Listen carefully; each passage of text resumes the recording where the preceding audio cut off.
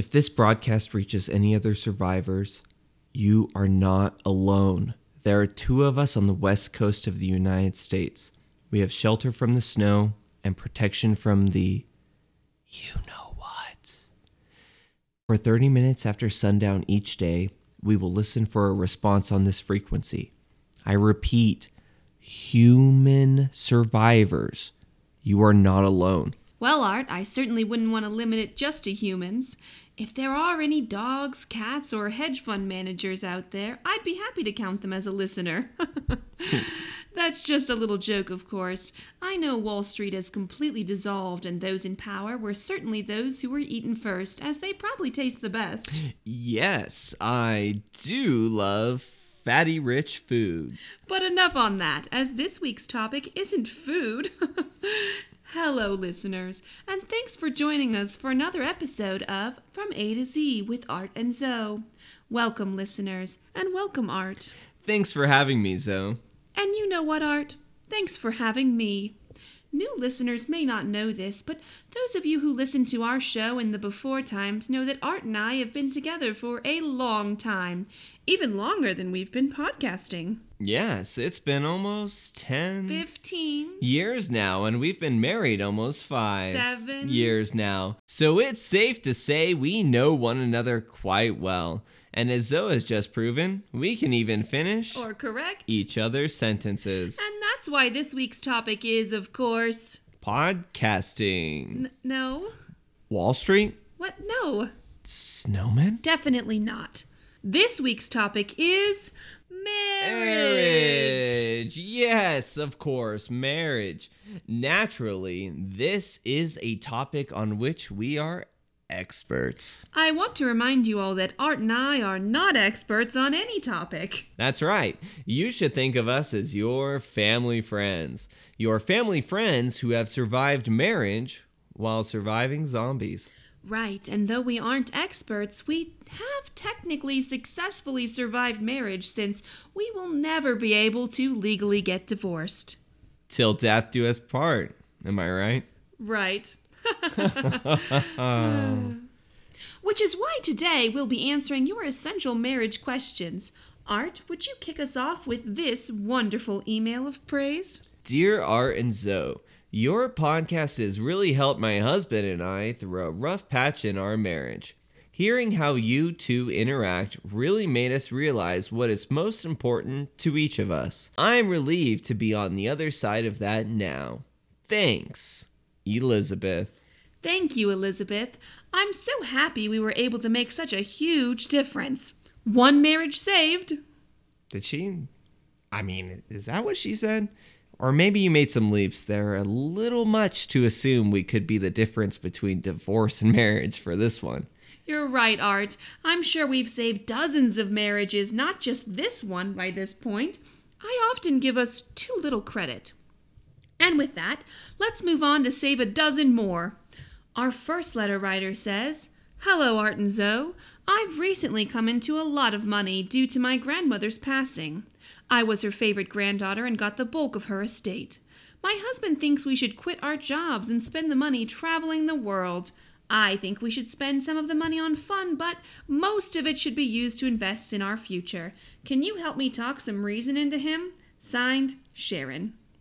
Sharon, one of the most common fights married couples have is about their finances. But first things first, what exactly is a lot of money?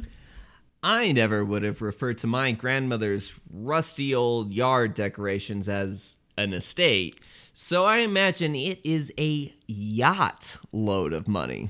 With that kind of money, I'd probably drop everything to travel the world. But I know Art would want to keep us grounded and perhaps make a few smart investments. Art, any advice on what they should invest in while seeing the world? I've given this a lot of thought. As you know, I have always traded in commodities, and I typically support diversification. But in this case, I'm talking only one stock. Corn stocks. Not everyone is cut out for field work, but those of you that are will see ample opportunity in corn. Mazes, syrup, popcorn. The possibilities are endless. And then who manages this field while they're traveling the world? Your fields don't need to be managed forever. Once your stocks have grown, move your investment into something more shelf-stable. Canned corn. Oh, that's it? Yes, that's it! All the advice you need. I'm assuming you've already lost your job unless you work in infectious disease research, so you don't even have to quit. The next step is to travel the world and, corn. Wonderful and complete advice as always, Art. Sharon, what more can we say? Art, would you read the next letter, please? Gladly.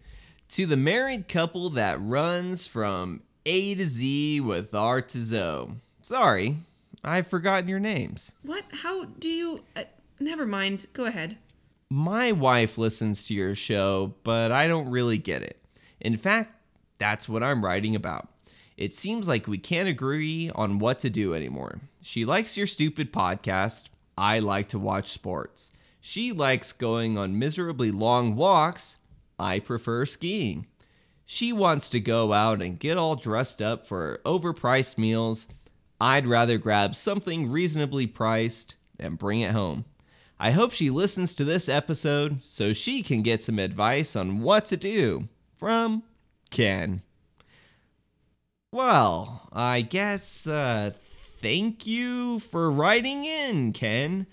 I know that many married couples struggle with this issue, though most of them talk about it in a slightly less rude way. How right you are, Art. Many of our listeners may think of us as the perfect couple, but this is an issue we have also struggled with. In fact, earlier this week, I couldn't get Art to talk about anything but the snowman. And I couldn't get Zoe to focus on anything other than making new merch for the show. Exactly. Both of us were so fixated on ourselves and our own interests that it became really hard for us to see how a snowman could possibly be important when there are people actively trying to eat us. It was also difficult for us to see how the other one could be obsessed with making merchandise for a show that has a confirmed listener base of approximately the 2 people who live in this bunker, and possibly some beings who don't need clothing. Anyway, we had a disagreement about how to spend our free time. We spend most of our days taking shifts to keep watch, gathering food or supplies, cooking, cleaning, crying ourselves to sleep, etc. But this week, for the first time in a long time, we finally found a rhythm that allowed us free time. Art wanted to spend it going to check on the status of the snowman. And Zoe thought we should be designing some new t-shirts. They were beanies. It's winter. Yes, and that is so much better. In the end, we both agreed to work on our own projects this week. It's okay to do things separately. If I had not gone out to check on the snowman, I would have never found out about the second snowman right next to the first. And had I not spent the time designing our new merch, I would have no new items to post for the new year, which I will do once the internet is up and the Postal Service gets back into operation. Last I heard, the USPS were now a roving gang of lunatics who, instead of delivering mail, throw Molotov cocktails out the open doors of their trucks, leaving behind a trail of burning homes. Yes, once they stop doing that, they should easily be able to handle the massive influx of merchandise orders we'll be receiving. The key here, Ken, is that we recognize the value of doing our own projects and respect our partner's choice to do something else. And when we are looking for common ground, we go back to our roots. What is the thing that made you fall in love? You must have had some activity that overlapped when you met in order to have met in the first place. Zoe and I met during a radio internship one summer. And that's why each week we bring you this lovely radio production together. Let's try, together, to get in one more solid piece of advice before the end of today's episode. Our final letter seems to have been written in by the couple together. Art and Zoe, we've been struggling lately with the division of household duties. I, Mary, think that Paul shouldn't ask me to help around the house since I work many more hours than he does and he is much messier. And I, Paul, think that Mary needs to help out more around the house and with the kids, since that is a 24-hour job that can't be done by one person. What is a fair distribution of these duties that everyone can agree on? From Paul and Mary. Again, another common question of married couples. How should household tasks be divided in a way that is fair for everyone? I can assure you, Mary and Paul, you have reached out to the right people. Art and I have achieved the absolute perfect distribution of duties, and both of us feel that it is fair. The real answer is to focus on your individual strengths. For example, I'm much better at setting up a perimeter and checking it, as Zoe will often run away screaming at the sight of a zombie. Guilty as charged. And I'm much better at making the meals, as Art is likely to burn and undercook the flavorless food he's making, which also puts me in charge of the grocery shopping. While I, of course, stand guard outside of the store and am therefore also contributing. Yes, which in turn makes you the best candidate to carry the majority of the food home, since you'll need to work your muscles again after standing there and not moving. Naturally, making you the best person to take out the trash, since my arms will be tired from carrying home the food. Oh, I agree completely, though maybe you are the ideal candidate to take out the trash since you're already out there setting up the perimeter. Fair point, and perhaps you're the best person to take out the trash since it's always filling up from the cooking you do. Excellent thought. I'll just add that perhaps the trash fills up so quickly from all the cooking I do thanks to all the eating you do. As you can see, Mary and Paul, we have clearly arrived at a balance of chores that works for our household/bunker. There is no magic formula for all people, so the best thing you can do is write out a list and assign the tasks together. Those were some wonderful letters we received, and you all may have noticed that the one common theme to our responses is compromise.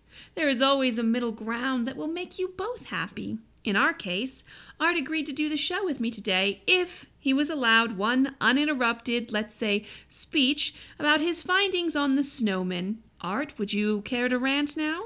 Absolutely. If you are a snowman person, I ask that you stop listening now, as this message is not for you. You won't be interested in the rest of this podcast, and we wouldn't want to bore you. So we'll catch you next week on From A to Z with Art and Zoe. Now that the snowmen aren't listening, we need to talk. In all seriousness, the snowmen are a rising threat. Having doubled their forces in the past week alone, who knows what they're capable of? At their current rate of exponential growth, the snow people could number as many as 4 by next week and 4.5 quadrillion within the year, easily enough to outnumber all remaining humans. Are they on our side? Do they side with the zombies? A shadow government still in operation? Or have they been pulling the strings all along? At this point, I have many more questions than answers. If there truly are any other human survivors out there, we must join forces in this fight of good versus evil, flesh and blood versus ice and twigs. In the meantime, it is very important that we don't tip them off to any of our plans. It's clear that they have the capability to monitor this broadcast. They must have listened to last week's episode or seen our poll. Quickly, so, what were the results of the Best Nose for Snow People poll last week? Well, we only got one response, and it was a smudge of either jam or ketchup, I hope, under button noses. Exactly! I could have told you that without even asking, because the snewest snowman had a button nose. Maybe it was something else small and round, but I wasn't getting close enough to risk being grabbed by those twiggy arms. This proves that they heard the show and are manipulating their appearance to present themselves in the manner most appealing to us and our human listeners.